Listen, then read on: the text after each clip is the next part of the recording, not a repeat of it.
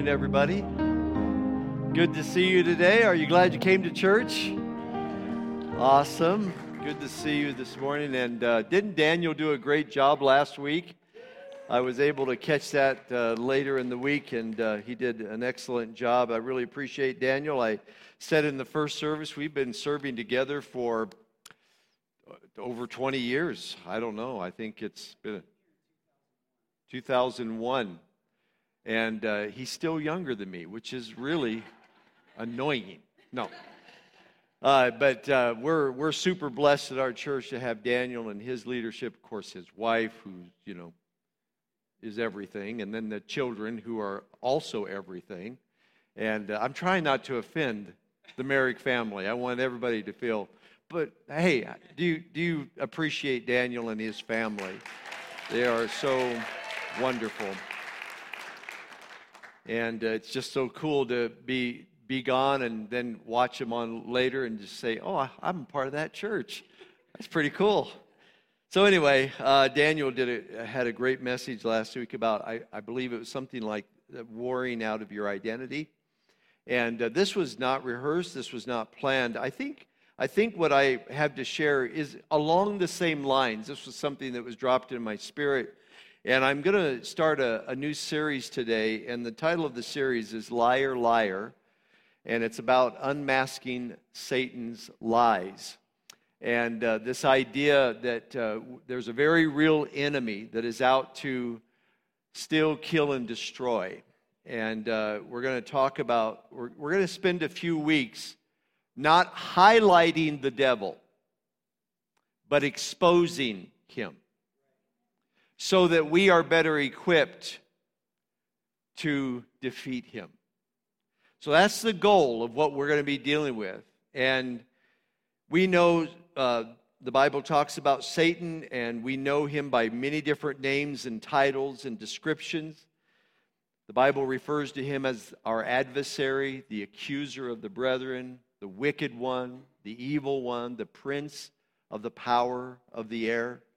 And those are just a few of the names. But I think the one that, to me, best identifies the nature of Satan, who he is, and what he does, is actually found in Jesus' words. In John chapter 8, verse 44, Jesus was speaking to the Pharisees and the scribes and some of the Jews, and he said, "You belong to your father, the devil." How do you like Jesus now?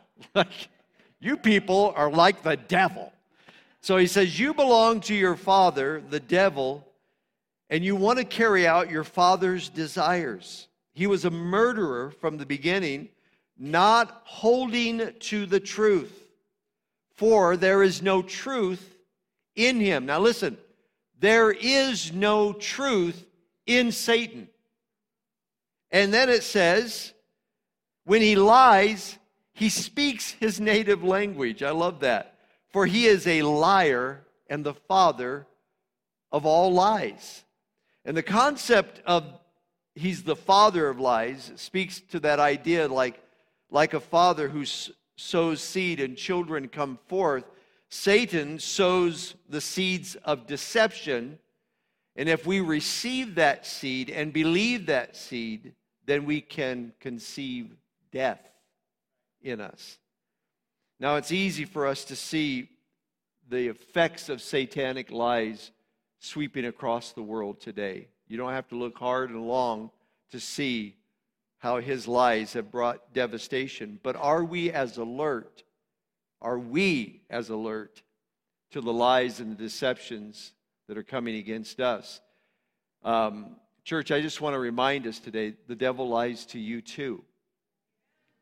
And he speaks to you too. And sometimes we end up believing these lies. We don't wake up in the morning thinking, oh, I just want to believe the lie of the devil today. But it kind of comes upon us, and sometimes we turn back and we see, oh, I've been following after that lie. I've been living in that lie. I've been making choices based on that lie. And then it brings hurt and harm and devastation to our lives. There are a lot of lies that Satan is telling us, and there's no way that we can cover them all, and I'm not going to try to do that. But over the next few weeks, I want to talk about a few of what I think are kind of big ones. And so today we're going to begin with lie number one. And lie number one from Satan to you and I today is you can't trust God's word. You can't believe God's word. You can't depend upon God's word. God's word is not the truth, basically. And we're going to look at this today. And so this morning, in prayer, I received a word that God had my back. And so I was like, thank you, Lord. I need you to have my back today. And but I want to pray, and I want God to have all of our backs, because when you start talking about things like this, there's warfare that's involved in it. And I want us to be prepared for what God wants to do. So Holy Spirit, we welcome you here today. Thank you for your word that is eternal, everlasting, and it's solid for foundation. It's solid for building our lives on. I pray today, God, for your grace to be able to preach your word. And I pray for every one of us, God, that you literally will have all of our backs. You promised in your word that you would be a wall of fire around us. And Lord, we receive that right now. We know that we're going to talk about the enemy, but we want to focus on you. In Jesus' name. And everybody says amen. Let's read the word. All the way back to Genesis chapter 3. Now the serpent was more cunning than any beast of the field which the Lord God had made. And he said to the woman, has God indeed said, you shall not eat of every tree of the garden? And the woman said to the serpent, we may eat of the fruit of the trees of the garden, but of the fruit of the tree in the midst of the garden, God has said, you shall not eat it, nor shall you touch it, lest you die. Then the serpent said to the woman, you will not surely die, for God knows that in the day that you eat of it, your eyes will be opened, and you will be like God, knowing good and evil. So when the woman saw that the tree was good for food, that it was pleasant to the eyes, and a tree desirable to make one wise, she took of its fruit and ate. She also gave to her husband with her, and he ate. So he's right there with her. Then the eyes of both of them were opened, and they knew that they were naked. And they sewed fig leaves together and made themselves covering. And I'm going to just stop right there. So right here at the very beginning, we see Satan's first encounter with humanity was to seek to attack God by trying to challenge their allegiance to the Word of God. See, Satan hates God, and he wanted to rise above God. But Satan has no power against God. Satan is not God's opposite equal. God created Satan, but Satan, in his pride, wanted to be God, wanted to take over to be God. And so he fell in his rebellion, and he hates God, but he can't get to God. So he goes after everything God loves and everyone God loves. And so he attacked Adam and Eve, basically in the garden, because he couldn't do anything with God. So he goes after the very ones that God created, the one that God loves. And the very first thing he does is he challenges the word of God given to them. And we have to remember something. Adam and Eve, at this point, are walking in perfect harmony with God. They walk with him every day. They have an intimate relationship with God. They, at this point, had never sinned. They had never committed sin. So they only knew this loving relationship of God. But Satan had a plan. The devil had a plan he devised a plan to pull them into rebellion in order to sin against God. And he did this by getting them to question the validity of what God had said to them.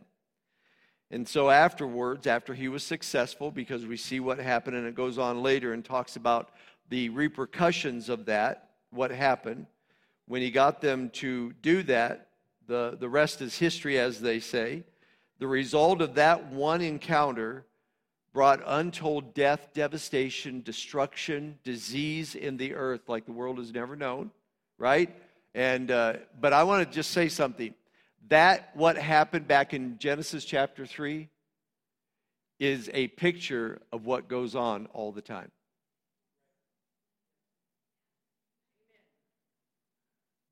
The hurt, the pain, the dysfunction, the death, the disease is not just an Adam and Eve thing and we get the repercussions of that.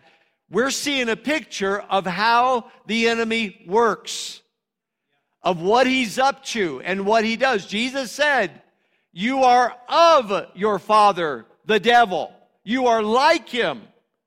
You are presently, in this moment, acting like he acts, being the way he is, because you believed his lies. You've taken them on yourself. And now it's being played out in your behavior." And we're not Pharisees, hopefully. Nobody in the room is Pharisees and scribes and Sadducees and people that are defiant of God. But we are people of God, like Adam and Eve, who walked in perfect harmony with God and still were lied to and still believed the lie and operated and functioned out of the lie and brought hurt and pain and devastation to their lives. And basically, what did the devil say? You can't trust God's word.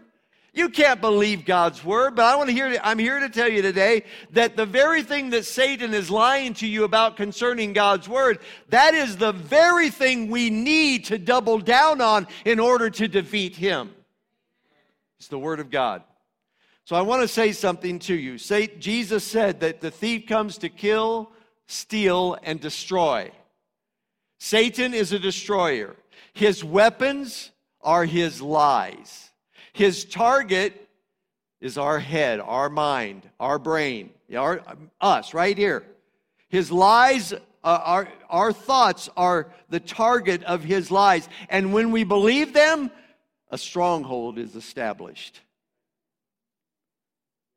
And so today, I want to help us, and I know much of this is just going back over the basics. I know that probably you already have heard this and know this, but I want to encourage us today that Satan is a liar. He is a liar, pants on fire kind of guy. And he's trying to tell us that God, you can't depend on God's word. You can't build your life on God's word. But it is the only way that we can live life abundantly, is the word of God. And so the way I want to do this today is I want to take some time to just talk about how Satan seeks to undermine God's word in our life by looking at what happened. Now, we read out of Genesis chapter 3, but in Genesis chapter 1 and 2, the only person you hear speaking is God. God is speaking. He's creating things. He's calling things. He's commanding things. But in chapter 3, the next voice you hear is the deceitful devil. Here in chapters 1 and 2, God is doing the talking, and he's bringing life, and he's got purpose, and he's got promises, and he's got commands, obviously. But then the devil shows up, and he's come to bring deception. And so he begins to speak with Eve, and she begins to engage him. That's our first problem. We start engaging him. We start quibbling over the word of God with the enemy. And this is how Satan works. He engages our senses, methodically chipping away at our understanding of the truth in order to get us deceived and get us pulled into deceptive arguments. Can I just tell you that the devil doesn't care if you own a Bible. He just doesn't want you to read it. And if you read it, he doesn't want you to understand it. And he wants you to be confused about it to the point where you think, I don't know, I can't understand the Word of God, so we neglect the Word of God. Sometimes we just outright reject the Word of God. And that's what he wants. I read this last week that 85% of households in the United States of America have a Bible in it. 85% of American households have a physical, actual Bible in the house. Of those 85, most of those have at least 4 or 5 Bibles in it. So, does it look like we have a Bible in our home in the United States of America? When you look at the lies, when you look at the brokenness, when you look at the devastation, we may have the Bible in our home, but is the Word of God in our heart? Is it in our mind? Is it in our thoughts? Amen. Satan doesn't care if God said something to them. He just doesn't want them to believe what God said. He doesn't want them to own what God said. He doesn't want them to build their lives on what God said. And so this is what he's after. He wants to undermine the Word of God in your life and in all of our lives. So how does he do this? Well, here's the undermining process. First of all, he wants to get us to doubt the goodness of God's Word.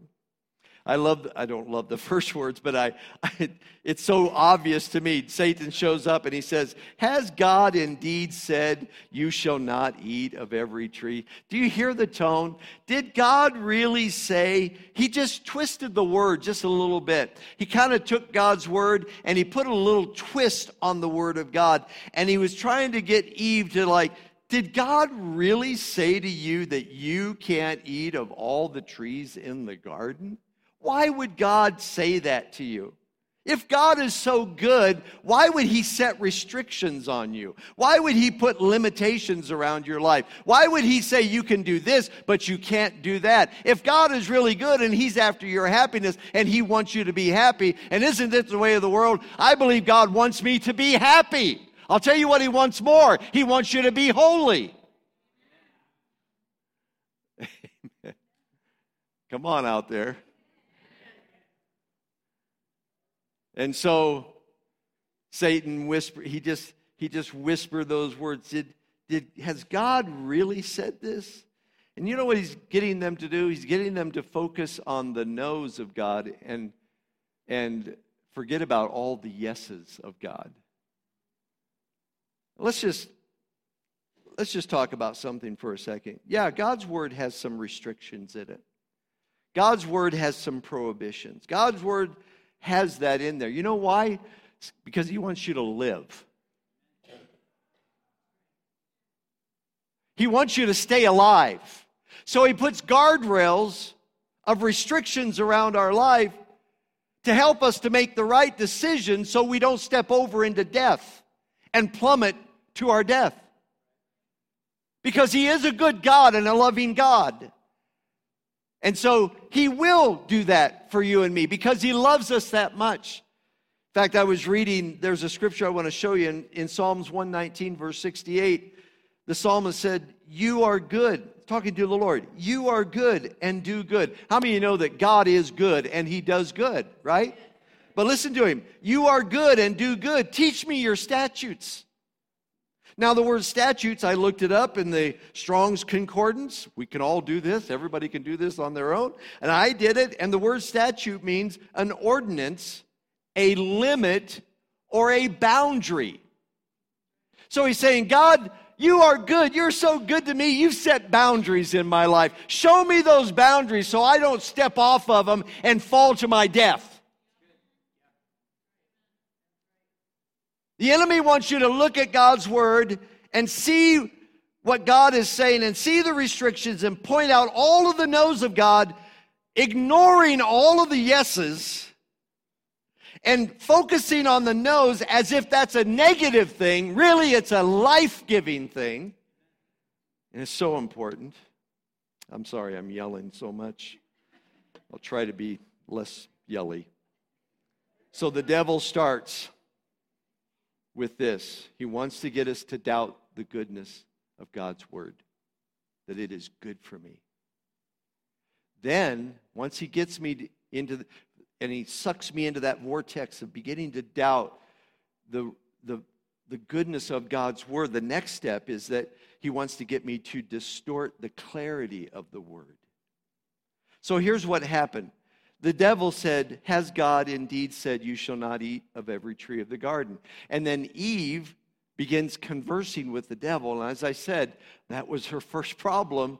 So what happens is he said, we may eat of the fruit of the trees of the garden, but of the fruit of the tree which is in the midst of the garden, God has said. Now listen to what she said. God has said, you shall not eat it, nor shall you touch it, lest you die. So, Sherry, go back to the first part of that verse.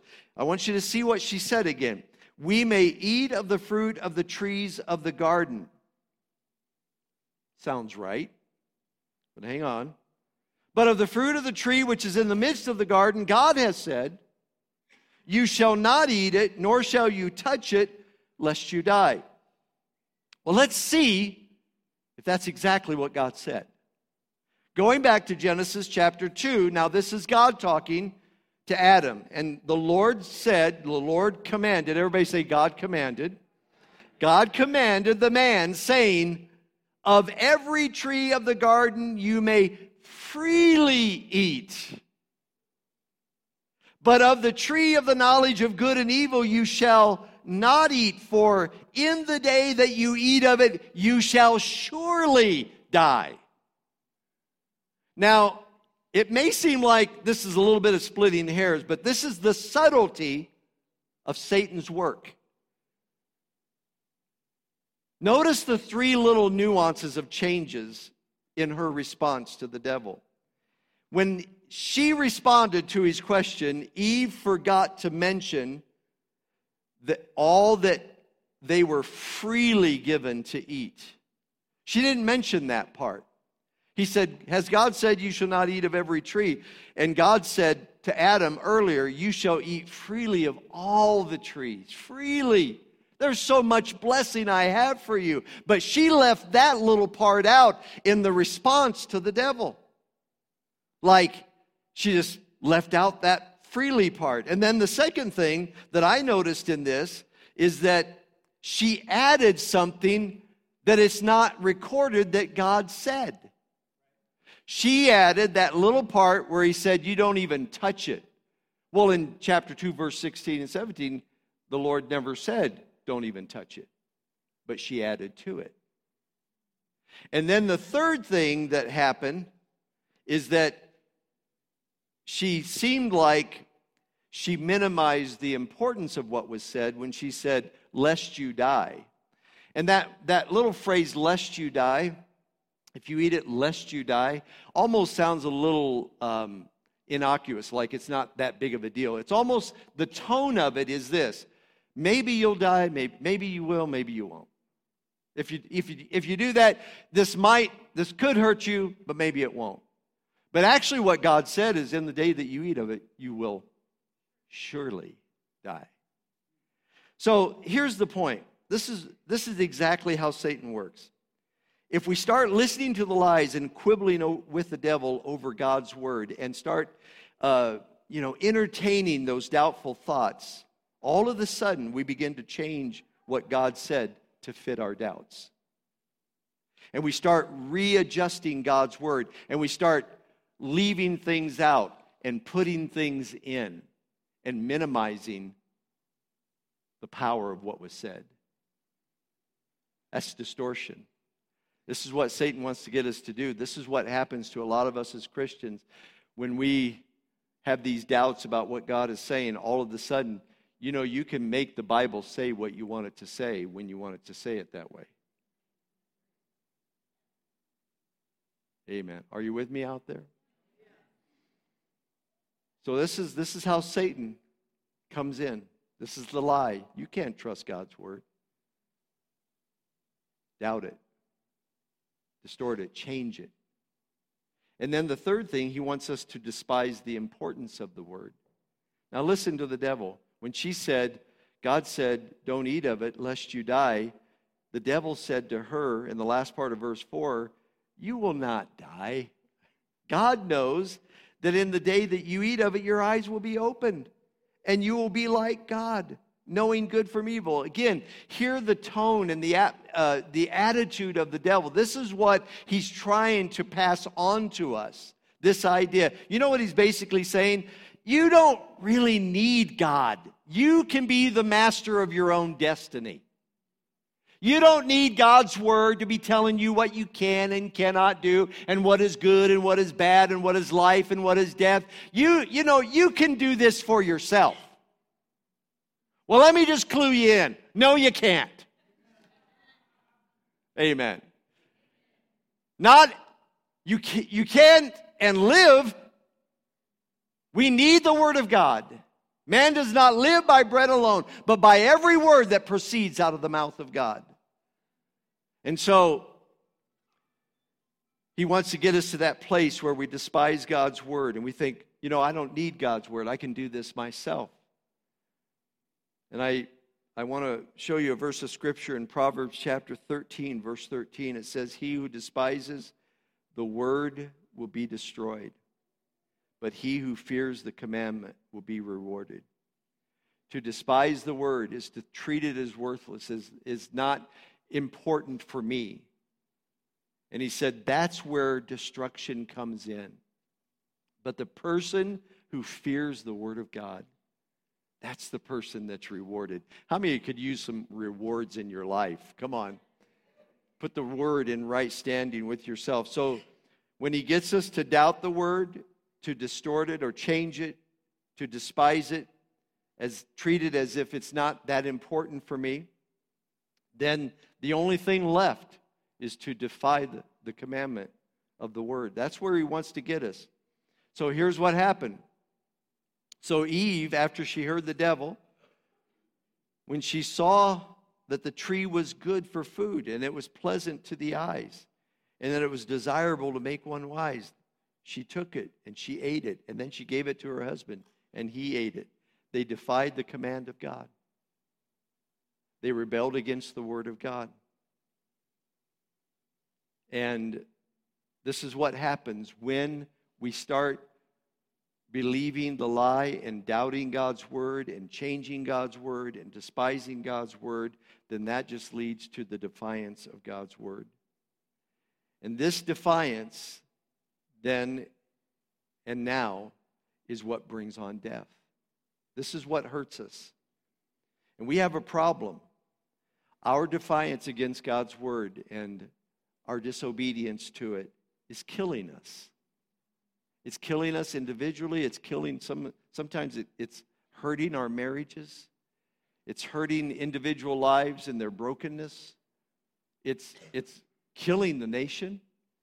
It's killing the world around us. This stuff is going on, and it's all directly traceable to that first attack on humankind.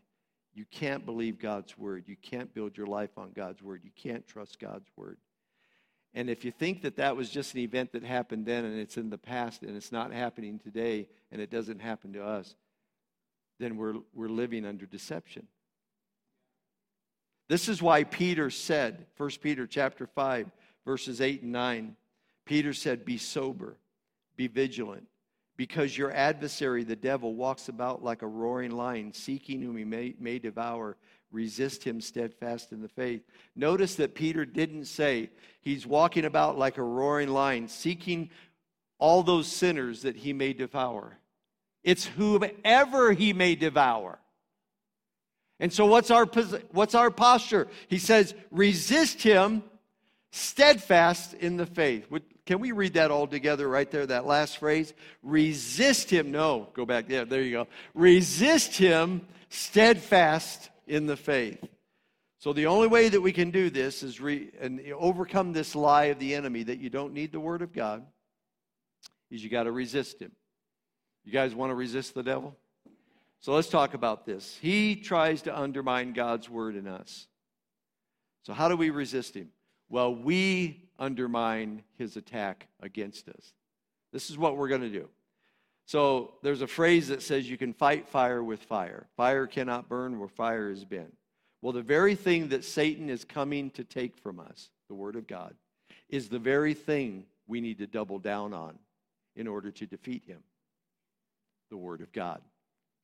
And I love how Paul described the Word of God. He described it as the sword of the Spirit. The Bible, the Logos of God, the written revelation of God, is the Word of God in full. But God, from the Logos, speaks Rhema word to us. In other words, He causes those words on those pages to come alive in our spirit, and He speaks His word and His truth to us individually and personally. and it becomes a rhema word, which Paul said is like a dagger, like sword, a double-edged sword that you have, that you hold on to, that you take with you everywhere you go in order to overcome all the power of the devil. Every day, you have this sword of the Spirit, and it comes from the living Word of God, the eternal Word of God, but it is personal. It is powerful. It is life-giving. It is a word that God speaks to you as you read God's word, as you listen to God's word, in dreams and in visions, in that still small voice as you're walking through life. God will give you His word. And that's your sword. And it's a double-edged sword. Hallelujah. Come on, church. Anybody here happy you got a sword of the Spirit? Amen.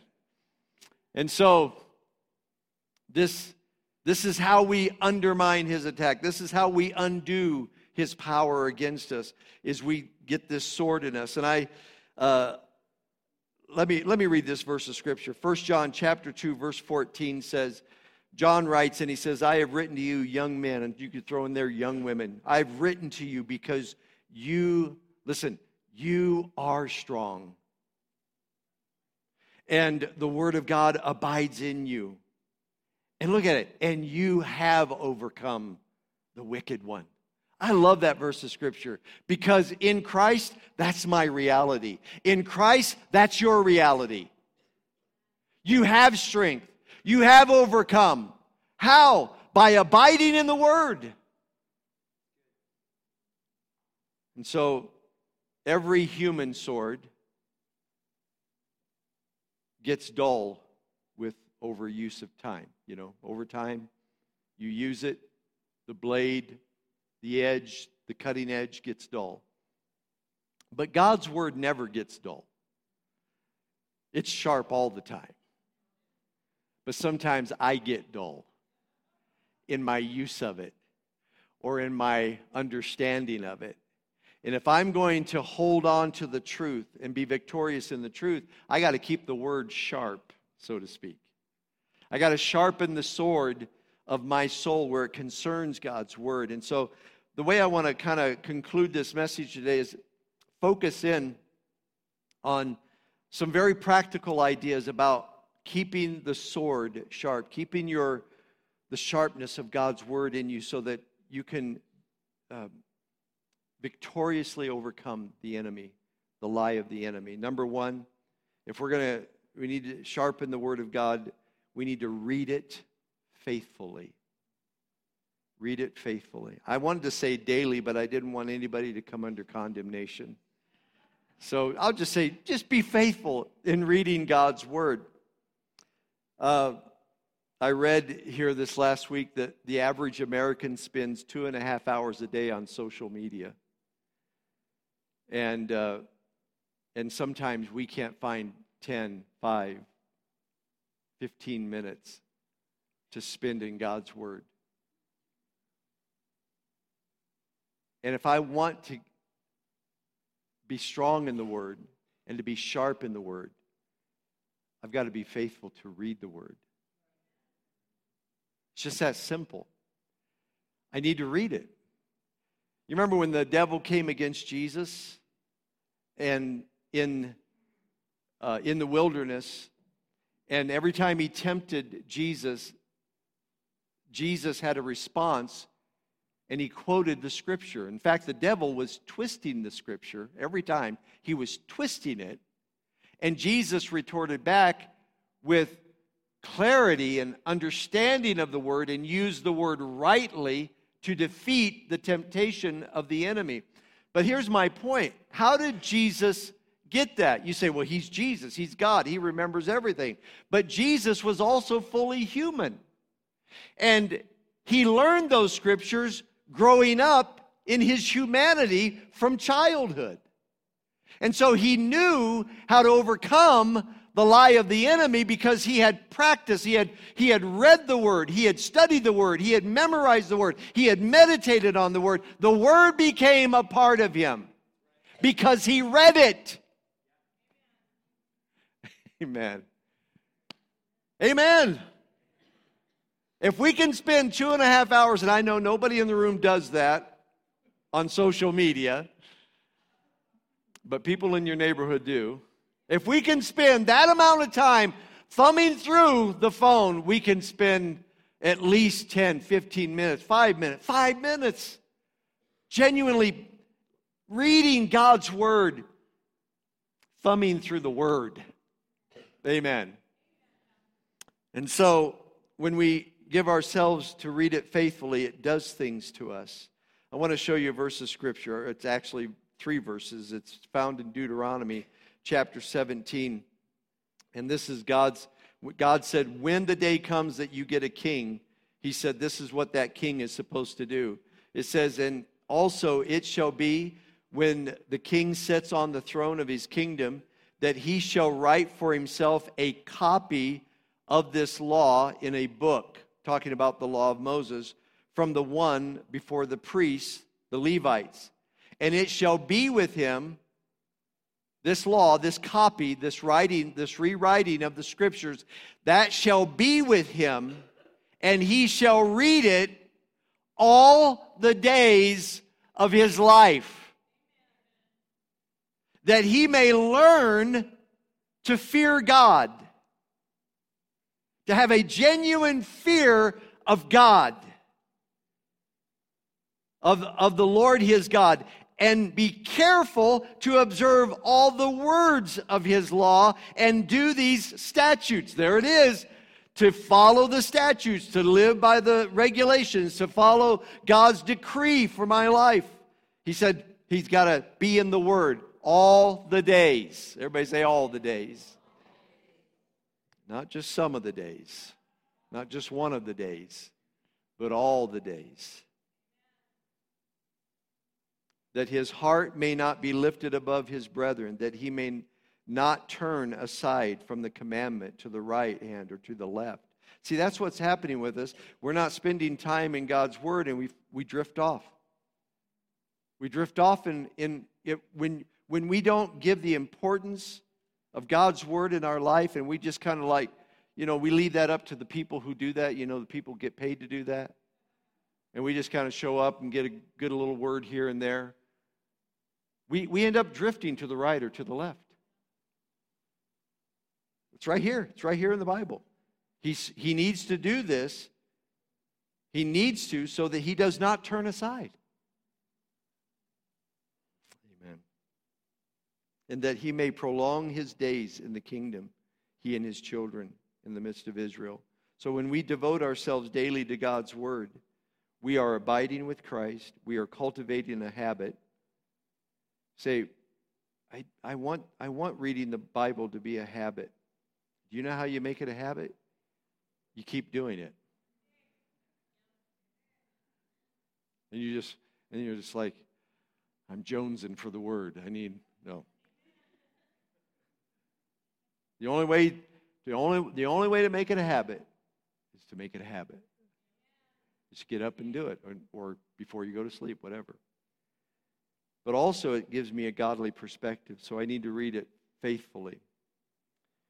Then I need to believe it personally. I need to believe God's Word. Paul said in 1 Thessalonians 2:13, for this reason we also thank God without ceasing, because when you received the Word of God, which you heard from us, you welcomed it, not as the word of men, but as it is in truth the Word of God, which also effectively works in you who believe. Look at those words. You heard the Word through us, and you welcomed it, and you just believed it. You believed it. You believed the Word. And we thank God that you heard what we said, and you believed the Word. And I just want to encourage you here today. The best place to start is just believe the Bible. Just believe God's Word. Just accept it for what it is. It is the Word of God. And I know there's all kinds of arguments out there that say, well, you can't possibly believe all of the Bible. You can't possibly believe that everything in the Bible is from God. Yes, I can. And I do. Why? Because it says it's from God. You say, you can't believe that. It's got so many holes in it. Well, I don't believe it has holes in it. But let's, for sake of argument, say that it does. Let's just say the Bible and God's Word has holes in it for the sake of argument. You don't think science has holes in it? Or education has holes in it? Or politicians and politics and ideological ideas? You don't think none of those things have holes in those, and you're going to bank your life on that?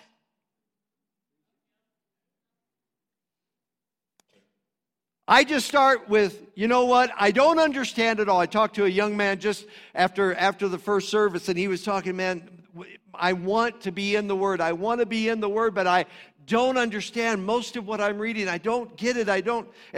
I fully can appreciate that. I'm so thankful that he shared that with me. And the only way that I know how to go about this is to just start here. I believe what God says. I don't understand it all, but if I read it faithfully, over time, by the Spirit of God, understanding will come. It will come.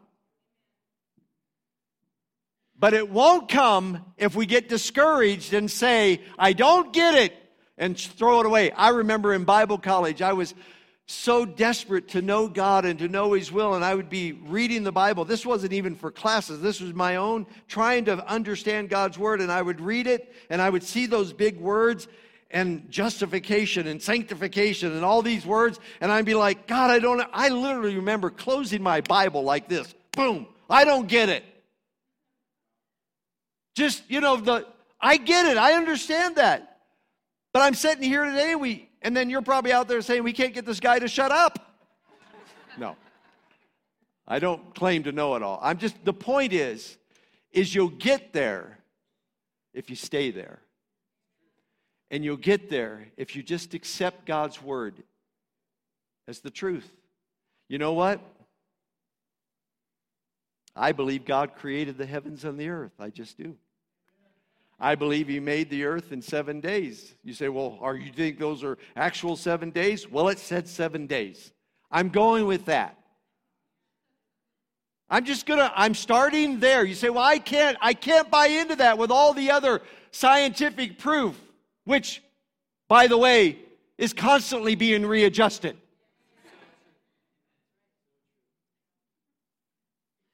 And all honor to science in the purest form to understand our universe. I'm not dogging that. I don't think we're against each other.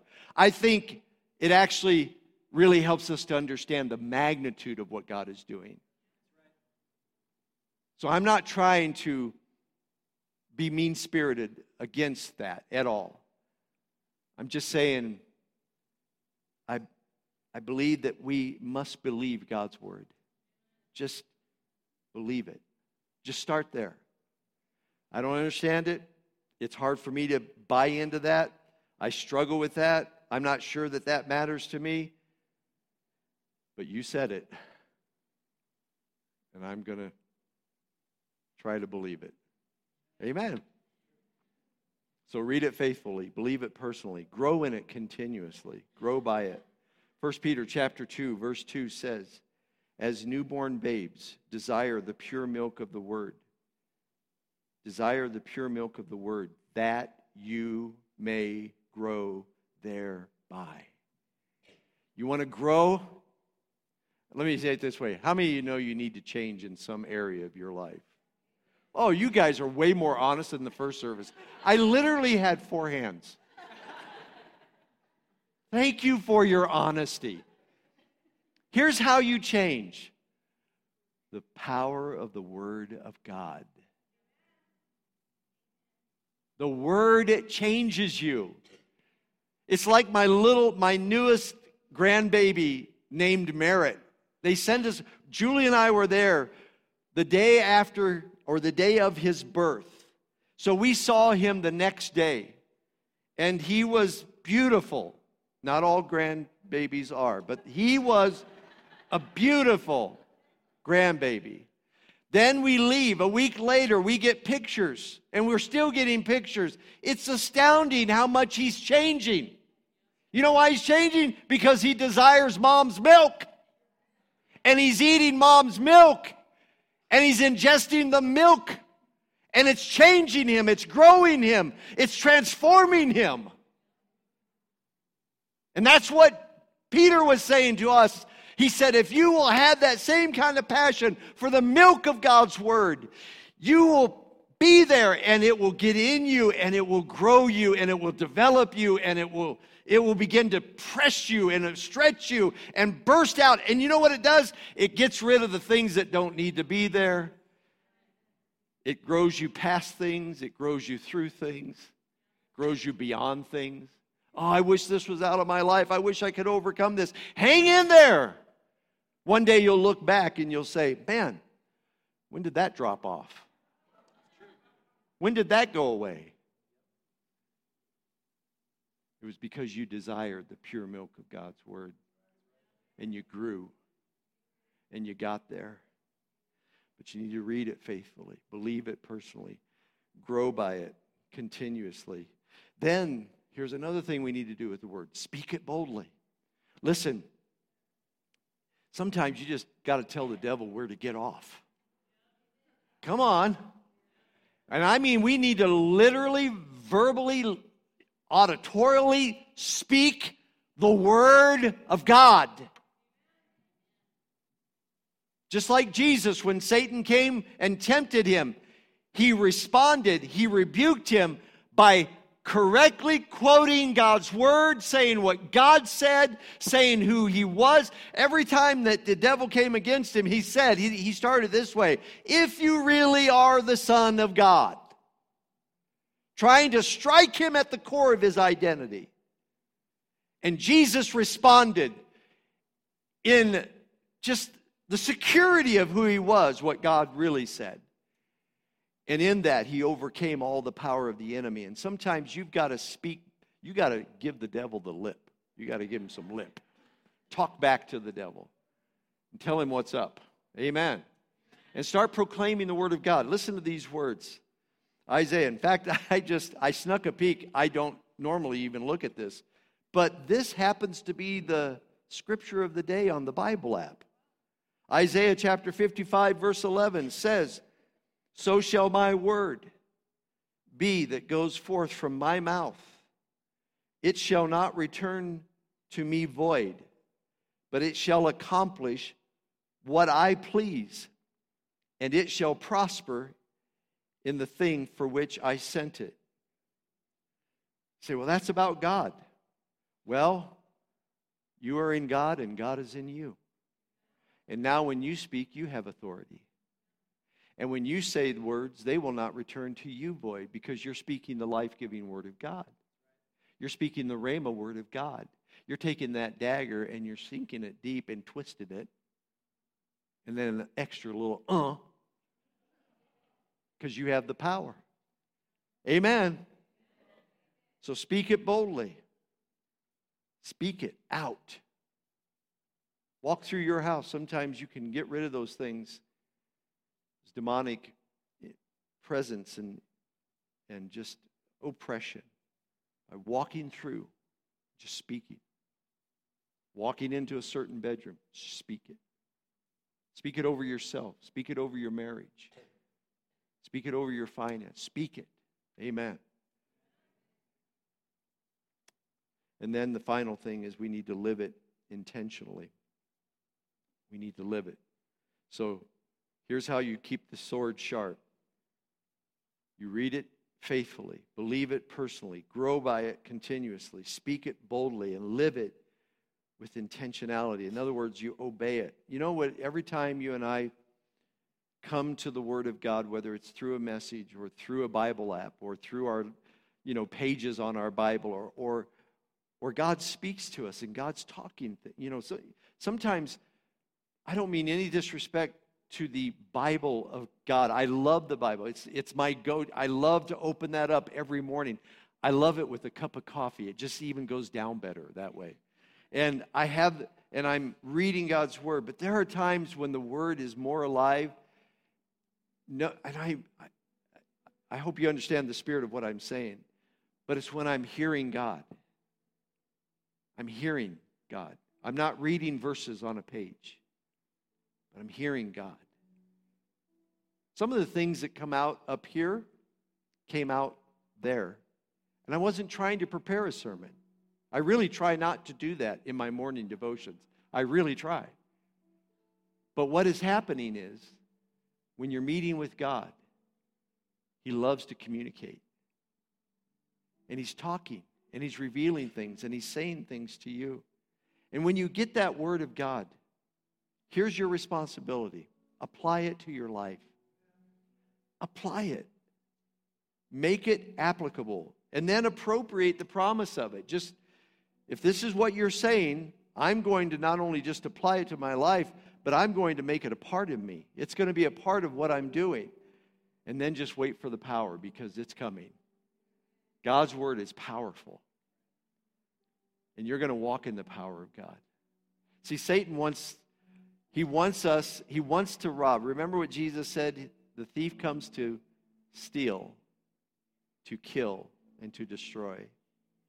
And I was thinking of that word steal, because remember the parable that Jesus talked about, where He talked about the 4 conditions of soil, and the seed fell on the hard, and the rocky, and the weedy, and the good.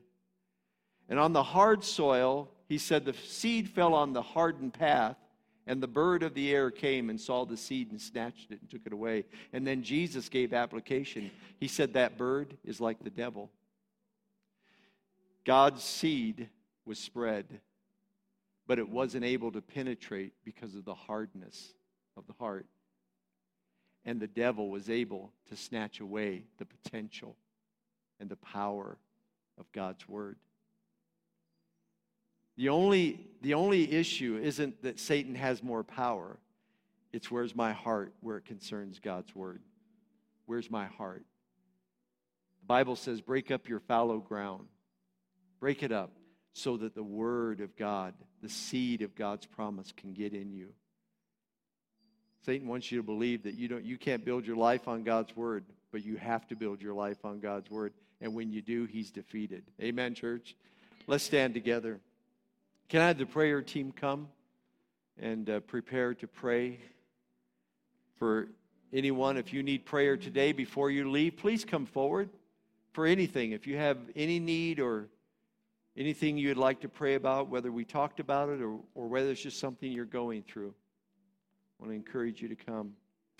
Would you just join with me? Could you hold your hands open like this before the Lord? And let's pray for softened hearts concerning God's word. Lord, I just want to thank you for everyone here today to hear this word. I know probably most, if not all, have already heard something like this and been challenged in this.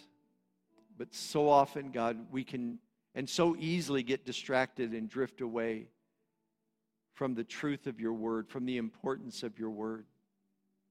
Sometimes, God, we don't understand it. Sometimes we don't like it. And therefore, we kind of do our own thing, not realizing that we're setting ourselves up for hurt.